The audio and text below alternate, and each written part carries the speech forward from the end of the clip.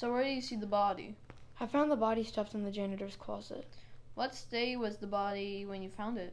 It was cold, but it was perfectly preserved. Who was it? It was a friend of mine by the name of Bobby. Interesting. Did you or anyone have an argument with Bobby? Well, I did get into an argument with him. But the janitor's closet must be open with a key or must be stolen. So you could have stolen the key or brought the plan on with the janitors. Now, let's check the security footage. Well, I need to see what time the murder it was.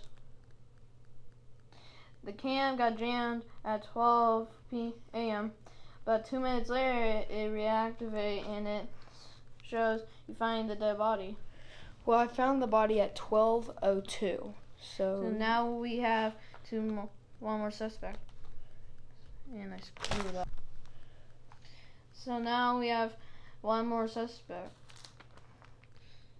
So I have the janitor for questioning. So the janitor's closet is just a... Sorry guys, I was up all night on a case. So as I was saying, so the janitor's closet is just a closet, right? Like there are no connections running through the closets, right?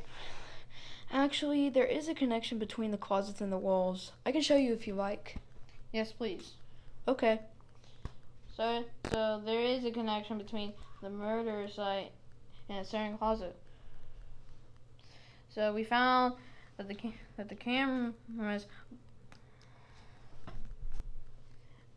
blacked out in a 2-minute gap. There was a murder. This cannot be a coincidence.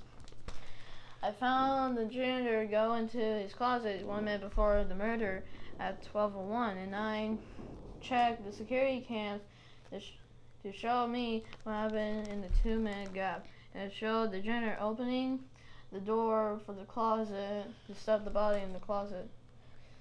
I am arresting all of you. No, I swear, I did not do this.